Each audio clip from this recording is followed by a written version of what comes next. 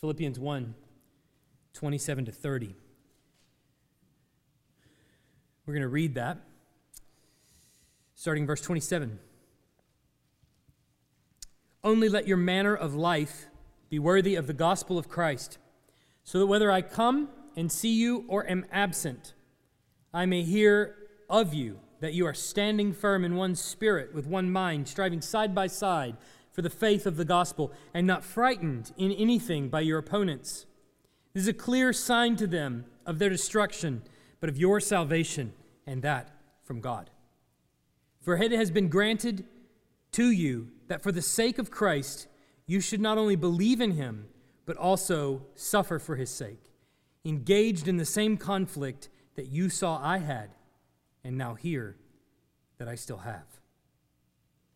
We're still in the first chapter of the book of Philippians, and I hope it's becoming more apparent to you as we read and as we continue to study this, just how focused Paul is on urging the church at Philippi to center Christ in their thinking. I want you to walk with me just through chapter 1 up to the point where we are now. And what you will see there is, first, he says in verse 6, that centering Christ in their lives is a work that God begins in his people. He has started this work, and he brings it to completion at the day of Christ. In other words, that is a slow process. Each one of us are a work in progress that will be ongoing until the day Christ returns. You hear me? Each one of us is a work in progress. None of us, pastor included, has it all figured out. Each one of us is a work in progress, and the implication there is we're to give each other grace until that day when Christ returns and we are perfected. Then in verse 8, he says that he has the affection of Christ Jesus for them, and his prayer for them is that they are filled with the fruit of righteousness that comes through Jesus Christ. And that fruit, he says, is produced through an increase of knowledge of God, through an increase of discernment, and that in that their love abounds more and more for one another. And so these three things grow together at the same time. Love for one another, abounding in knowledge of God, and discernment, wisdom. How do we actually apply that? This is how he says they are to ready themselves for the day of Christ. In other words, that's going to be the day where all things are perfected. But until then, you're to be growing until that day, and here's how that comes about. Abounding in the same love for one another, growing in knowledge and discernment. 2 weeks ago, we saw that Paul told the Philippians that his imprisonment served to advance the gospel of Jesus Christ as the imperial guard, the pagan imperial guard in Rome, has come to hear the gospel through him in his prison cell. They come to realize why he's in prison and all those sorts of things. And in some cases, the gospel is being preached by people that are antithetical to Paul. They don't really like Paul. But needless to say, the preachers of the gospel are also growing bolder. So the pagan imperial guard is coming to understand why Paul is imprisoned, and the preachers of the word outside of his prison cell are growing bolder as they see Paul in prison. And in this case, in all cases, Paul is excited that the gospel is growing, even if it comes at the expense of his own name. He's okay with that as long as the gospel is actually growing. To be Christ-centered in his thinking, then, means that his own reputation takes a back seat to the gospel's growth in the culture at large. But last week, we saw that it's not just his own reputation. His very identity takes a back seat to Christ. He says very famously in verse 21, "For me to live is Christ." In other words, his very life is to be used by Christ in whatever way Christ sees fit. If I am living, then Christ is alive in me in ministry. Nathan preached here a couple of weeks ago that Paul has a tendency in his letters to go from indicatives to imperatives Indicatives basically are him making true statements. They're indicative statements. They might be doctrinal statements. They might be statements about his own situation. In this case, we have both. But then he moves to imperatives, where he starts commanding the church to then do something based on the indicatives that we've already seen. Now, in Ephesians, which is where Nathan preached, that is a really clean line. The first 3 chapters of Ephesians are indicatives. The last 3 chapters are all imperatives. Based on this doctrine, here's what you do. Perhaps that line isn't as clean in the book of Philippians, but if you wanted a line, here it is, where Paul has just told us a bunch of indicatives about who he is and where he's been. He's now going to begin imperatives, and you can see it right out of the gate. Let your manner of life be worthy of the gospel of Christ. This imperative is our overriding concern for the rest of the book. Really, the rest of the book of Philippians takes up this central concern to let your manner of life be worthy of the gospel of Christ. Everything from here on out is going to be governed by this charge. He wants their lives to be gospel first, to be gospel centered. And of course, being gospel first is synonymous with being Christ centered, since Christ is at the very center of the gospel. He wants us to be able to say along with him, for to me to live is Christ. And in order for that to happen, our manner of life must be worthy of the gospel of Christ. So then we have 2 objectives this morning. First, we have to ask, what is a life worthy of the gospel of Christ? What does that even mean? And second, what does it accomplish? What does it mean? What does it accomplish? First, what is a life worthy of the gospel of Christ? So he gives this command, only let your manner of life be worthy of the gospel of Christ. And then he follows that up with, so that whether I come and see you or am absent, I may hear of you that you are standing firm in one spirit. Remember, Paul is convinced that he's going to make it out of prison, and upon his release, his plan is to come and see them. But he says basically, whether I'm with you or whether I'm not with you, I want to hear that you're standing firm in one spirit. So the first way he defines living a life worthy of the gospel of Christ is that they're to have an unwavering doctrine. An unwavering doctrine. He says standing firm, which literally means to be firmly committed in conviction or belief. The doctrine, the things that they believe are unwavering, they're unshakable. Paul's telling them that fundamental to their manner of life being worthy of the gospel of Christ is that they have to demonstrate an unwavering commitment to the doctrines of the faith that they espouse. Let's remember that the context of this letter comes as the Apostle Paul is currently doing time in prison somewhere for preaching the gospel of salvation by grace alone, through faith alone, in Christ alone. And he's writing to a church who is likewise facing cultural pressure. And that pressure is not predicted to lessen anytime soon. They're looking on the horizon and they're seeing it coming for them. Imagine if one of your friends in this country was imprisoned for sharing his or her faith with someone else. Imagine how you would feel if that happened. You would naturally assume that they're coming for you next. What are you going to do? Likewise, the church at Philippi is seeing some of the apostles being dragged off into prison and being arrested for their preaching. And what would that do to the church? It could negatively have an impact on the churches because of their association with them. You were established by Paul? Well, he's a criminal. He's a prisoner of the Roman army.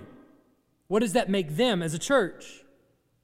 However, what we've seen in the letter so far is that Paul is encouraged because his imprisonment has only served to increase the boldness of the preachers, not only in Philippi, but elsewhere. Brothers have grown bolder, but he's writing to them to ensure that their doctrine of the church doesn't cave to the cultural pressure. See, it does matter not merely that they believe, it matters what they believe. He wants them to stand firm in one spirit, he says, meaning that every single member to a person is in full agreement with what is being taught and are committed to learning it, to growing in it, and even in the need, should the need arise, to teach it themselves.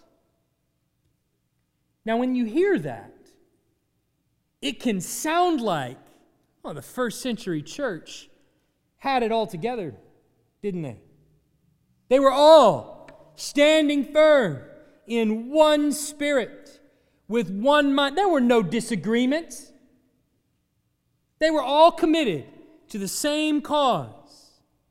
That was before, you see, people started arguing about things like Calvinism and Arminianism.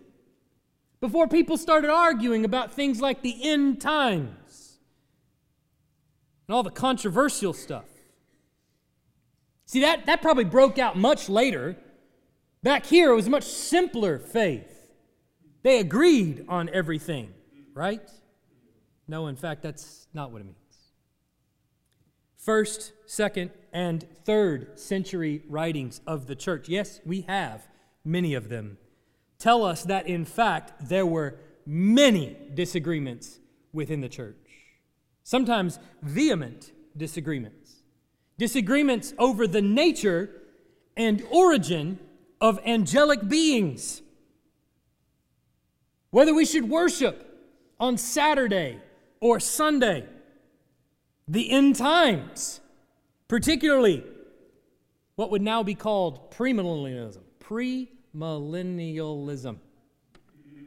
Or amillennialism. Both of those were argued as early as the first century. The future salvation of Israel or not. Predestination and free will. There you go. Whether or not truly saved Christians can keep the law of Moses as a form of personal devotion, or is that legalism? Vehement debate. Diverse views on the Lord's Supper and on baptism, how often they should be practiced, how they should be practiced. All of those debated first century, second century, third century in the church. So what we actually see in the context of the New Testament, and even in the early church, is that there was a diversity of opinion on deep issues within the Scripture itself. And you can imagine two people sitting down at a table arguing with one with his verses in his back pocket and the other with his verses in his back pocket. But with that level of disagreement present in every church, what we find is that there's another level that supersedes all of the differences of opinion, that supersedes all of the disagreements about things that distilled the essence of the Christian faith, believed everywhere, always, and by all. This was what superseded all those petty disagreements and arguments. Things like the triune God as creator and redeemer. There was broad agreement. The fall and resulting depravity, broad agreement. The person and work of Christ, broad agreement. Salvation by grace through faith, inspiration and authority of Scripture, redeemed humanity incorporated into Christ, the restoration of humanity and creation, to name a few. All of these superseded any disagreements that might be within the body. On these issues and things like these, there was universal agreement. See, these are the kinds of things that Paul is challenging the church at Philippi to stand firm in one spirit. There's not an expectation from Paul or from anyone else, nor has there ever been, that everyone sees every single issue exactly the same. Never has that been the case. there will be some things that will always have debates, especially when it comes to the finer points of Scripture. But there are things that have always been agreed upon, everywhere, always, and by all. And these things unite us with many of our Presbyterian brothers, many of our Methodist brothers and sisters, Pentecostal brothers and sisters, and even some Baptists. But there's a mentality among some in Christian churches that we have to agree on every finer point of doctrine, or one of us ain't saved. And that is absolute, complete rubbish. Some Christians have so vehemently staked their claim on their own doctrinal positions that they've begun to see themselves as the savior of the church. I have news for you. The church already has a savior, and you ain't it.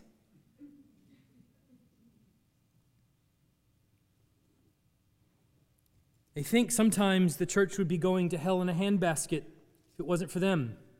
All the while, they never realize that Christian maturity is understanding where the line of liberty actually is, where people can disagree about things and peacefully be brother and sister in Christ. Things that have always been a boundary of liberty. And yet in the midst of those things, turn to their brother or sister and accept them. I've said many times that I'm persuaded by many of the Reformed or what you might call Calvinistic readings of Scripture. Not because I want to be a Calvinist or because I thought it was cool. I didn't even know what it was when I became convinced of these things. But I'm convinced that that's what the text is saying. That's why. I'll teach that. I'll argue for that because I believe it's true and I believe that's what the Word is actually saying. But I'd never mandate anyone that it be my way or the highway, or that you can't be a member of this church unless you think that way. We can disagree on those things and even discuss and debate those things. But Paul is pushing the Philippians and us here to be of one spirit on the fundamental material of the gospel of Jesus Christ. To let our manner of life be worthy of the gospel of Christ is first and foremost to have an unwavering commitment to the core Christian doctrine. The thing that separates one from Christian versus unchristian. These are the things that bind us to Trinity Presbyterian, as an example, right down the road. The second is to be a body characterized by a united proclamation. A united proclamation. Now this is similar, but he qualifies it with the words at the end of verse 27. Look there. Striving side by side for the faith of the gospel. As I said, this is similar to the previous one, but I thought it was different enough to merit a mention. He has in mind a church body that isn't just in agreement with one another over the foundational elements of the gospel, but one who actually turns to preach it both to their brothers and sisters around them and to the culture at large. A church that's committed to actually verbalizing the gospel outside of its walls, especially when it's difficult. This word that Paul uses here that you see translated in your English Bibles, probably most of your Bibles, as striving side by side. That's actually one word, but he says it was translated in English as striving side by side. He actually uses it twice in this book, and the second reference is later on in Philippians 4, verses 2 and 3, and I want you to read that. You can see it on the screen behind me, or you can turn there if it's a quick turn for you. Verse 2, I entreat Euodia and I entreat Syntyche to agree in the Lord. Yes, I ask you also, true companion, help these women who have labored side by side with me in the gospel, together with Clement and the rest of my fellow workers whose names are in the book of life. So these two ladies have a bit of a spat in the church at Philippi. And Paul urges them, or urges someone on their behalf, hey, sit them down and help them to get over it, because they're laboring side by side with him in the gospel. He remembers them laboring side by side as with the other people whose names are written in the Lamb's Book of Life, meaning they're saved, they're going to be with us for eternity. Help them to get over this little spat. Same word, labored side by side, or in our passage, striving side by side. The idea is not merely just standing firm on doctrine, but actually acting on it. Whereas the previous point might have been a good defense, here's what Paul is presenting. You need a good offense too, church. You don't just need to stand firm. You actually need to progress. You need to move. You need a good offense in the culture. In fact, he wants them to act as though they have one mind together. Even though we know there's a difference of opinion, if there wasn't a difference of opinion, he wouldn't urge them to have one mind. It wouldn't be need to be commanded. He says, for the faith of the gospel. In other words, he wants the church at Philippi to be missional. But don't forget the context. The church at Philippi is receiving a letter from a man who's doing time in a penitentiary. Well, of some kind. And he's doing time for preaching the gospel.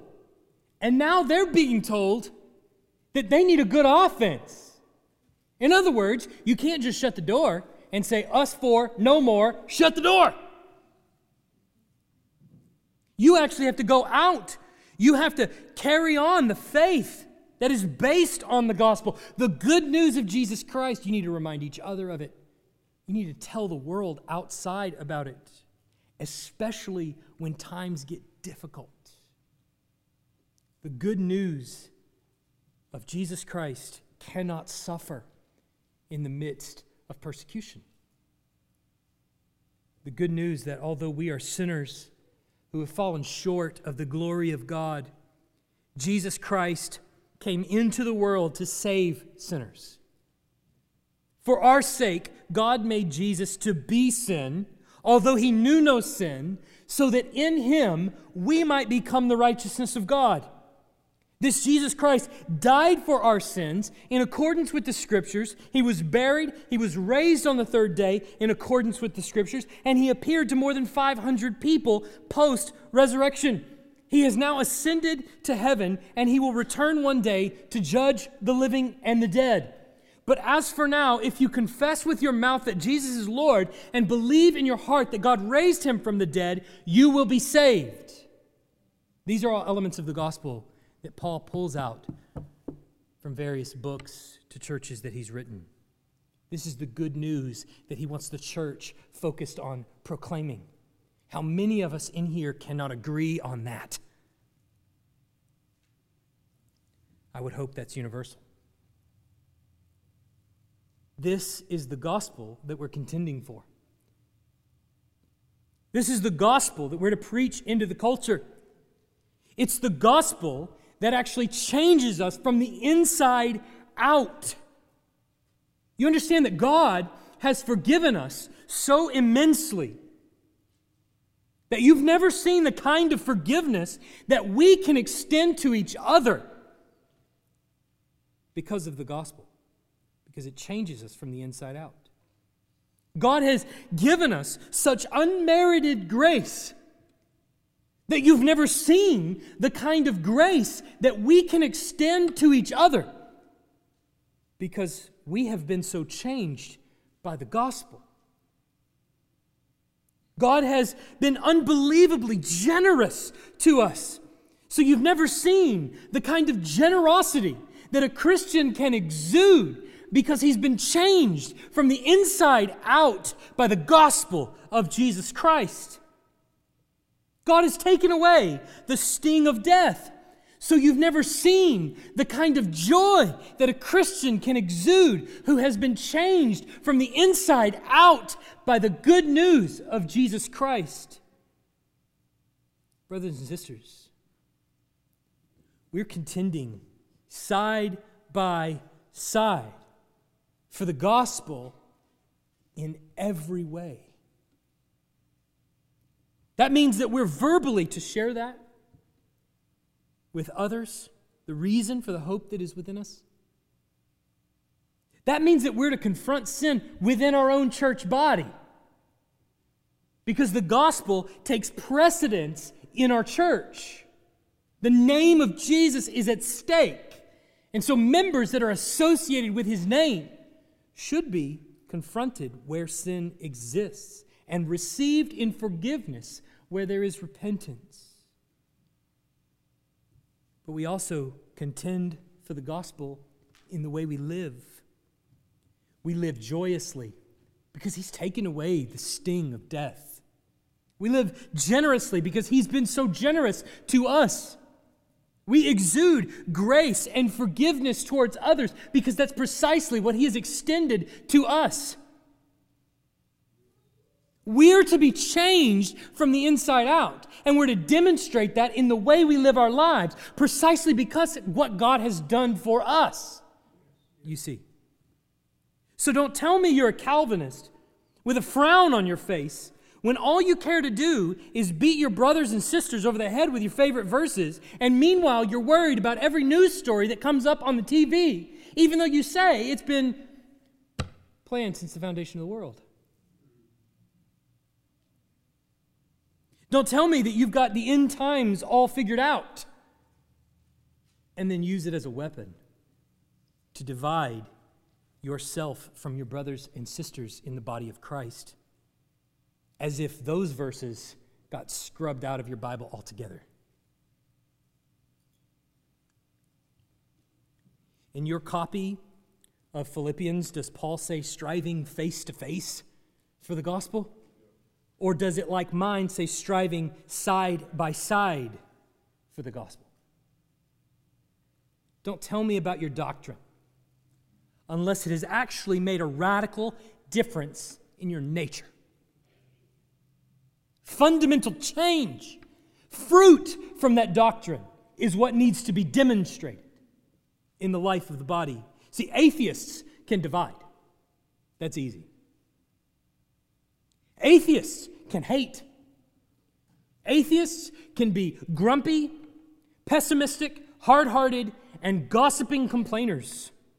Christians who are contending side by side for the faith have no reason to be so. Don't only tell about your doctrine to others, show it to them.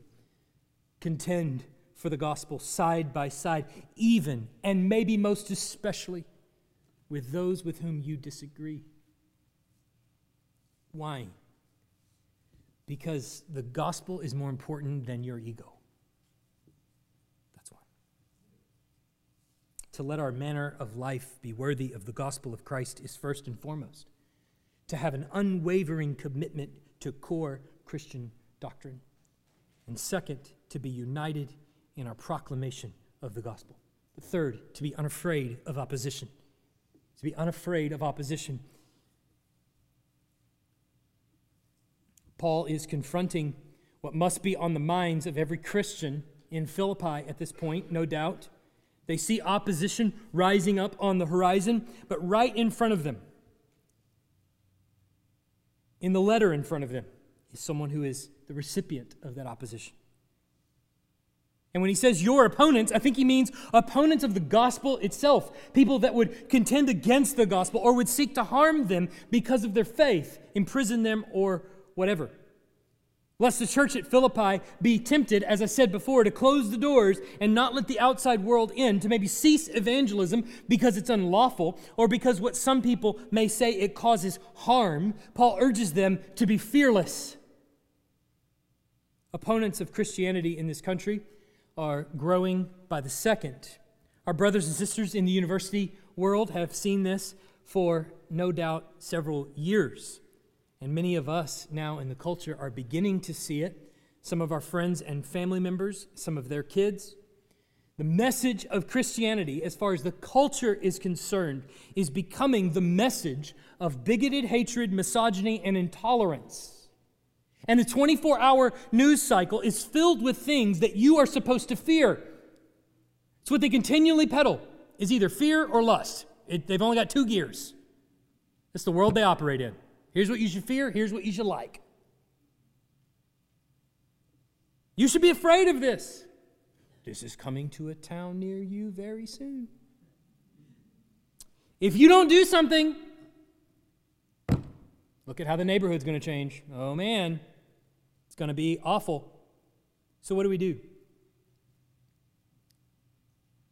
We panic because they tell us to. Can you believe this? Have you seen that? The whole world's going to change. Can you imagine what will happen if they elect that person? You should be very afraid. Or then we start advising other Christians. I can't imagine having kids in this day and age. Parents, have you heard that? See, I'm guilty of it too. I'm not pointing a finger. But if you're discipled by the TV, don't be surprised when you become fearful. If you're discipled by the internet, don't be surprised when you become angry at everyone. Because I'm convinced that's what the internet is. It's its sole purpose. It's just make you mad at everyone. But when you're led by the Word, you see Paul here reminding Christians everywhere, if they take your food, preach the gospel harder while you starve to death side by side. A life worthy of the gospel of Christ is to live together as a body that promotes the gospel above all else. Everything hinges on that. If you take it away, you have nothing. All your other doctrines don't matter if you take that away. Christ resurrected from the dead, you remove that, nothing else matters. But if you have it in place, and if it's at the center, everything else revolves around that. Everything else becomes ancillary. Important, maybe. Good, healthy, solid discussions on the grounds of Scripture, but they take a back seat to the very center point of the gospel that we're all fighting for. Live in such a way so as to testify to others what has happened to you. This is it. But then the second question is, what does it accomplish? What does it actually accomplish? And it accomplishes 2 things. First, he says it preaches to the culture their destruction. It preaches to the culture their destruction. He says this is a clear sign to them of their destruction. And the second goes with it. He says it preaches to the culture God's gift of salvation. So what does it accomplish? First, it preaches to the culture their destruction. And second, it preaches to the culture God's gift of salvation. In other words, it doesn't have to be that way. He says, but of your salvation. And Paul says, technically, this is from God. Most translations, I think ESV has that from God, which is essentially the same thing. But he's saying, this is from God. Their destruction, your salvation, and this is from God. And when he says this is from God, he means the whole thing. Everything he's been saying up to this point. Your life being lived in a manner worthy of the gospel of Christ, standing firm in one spirit, with one mind, striving side by side, not being frightened by your opponents. All of this is from God. In other words, it's supernatural. It's not natural to stand up to temptation like that with fear of death. It's not natural to stand up unafraid of starvation. It's not natural to do that. Paul's saying precisely the opposite. It is supernatural. It's a gift from God. And then he goes on to explain. He says in 29, it has been granted to you that for the sake of Christ, you should not only believe in him, but also suffer for his sake. Think about the 2 things that he's just said to you. Your belief in Christ has been given to you. You didn't crack the code. You didn't come to faith naturally. You weren't presented with a choice, and you somehow were the wiser one who chose to accept it. You weren't faced with the choice to reject Christ or to accept him, and you made the wise choice. How good are you? That's not what Paul's saying. He says, your belief in Christ is a gift of God. You were dead in your trespasses and sins, but God made you alive. So when you stand side by side, when you come together for the gospel, you testify that your faith is supernatural. God has bought us back. He has graciously redeemed us by his mercy. But then Paul gets tricky. See, I'm okay, I can accept that. All right, good deal. But then he pulls the rug out from under me and he says, just like your faith is a gift, so is your suffering. It's a gift. It's been granted to you on behalf of Christ. You should not only believe in his name, but also suffer for his sake. Thanks. It's a gift. Starvation, persecution, imprisonment. Paul's walking to the guillotine, beheading. It's a gift. Whew. How is it a gift? Because it proves his children. It perfects his children. His children then walk to the guillotine saying, to die is gain.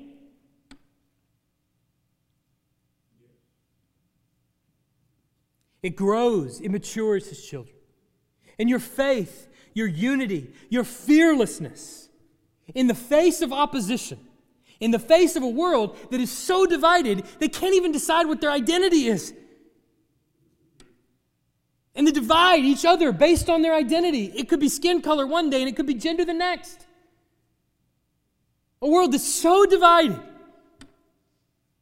You're in one group one day and you're in another group the next day. And yet, here is the church in the middle of all that, who's faced with the same temptations that the world is faced with. Temptations to divide. But Paul says, no, supernaturally, you're united in the gospel. Striving side by side for the veracity of the gospel. And that striving side by side, that unity in the midst of diversity, is precisely what presents a compelling argument to the rest of the world that this is supernatural. Because what's natural is everything you see on TV. What's supernatural is what should be taking place in this room. I think D.A. Carson said it best. In other words, your change in character, your united stand in defense of the gospel, your ability to withstand with meekness and without fear the opposition that you must endure constitute a sign. That sign speaks volumes, both to the outside world and to the Christian community. It's a sign of judgment against the world that is mounting the opposition. It's a sign of assurance that these believers really are the people of God and will be saved on the last day. So then the question is, are you mad at somebody? Kill it. Kill the anger and get over it. Unite side by side for the gospel. If you don't, it's going to kill you. Nothing's been improved by your anger, I promise. Are you afraid? You look out on the horizon and you see the culture changing? What do? Are you afraid? Does it scare you? Let me advise you, turn off the TV. Repent of fear. Pray to the Lord for strength and be discipled by his word instead of the TV. If not, what we risk is sullying the name of Jesus. But when we come together for the gospel, We testify to the world that His name is bigger than our ego. Let's pray. Heavenly Father,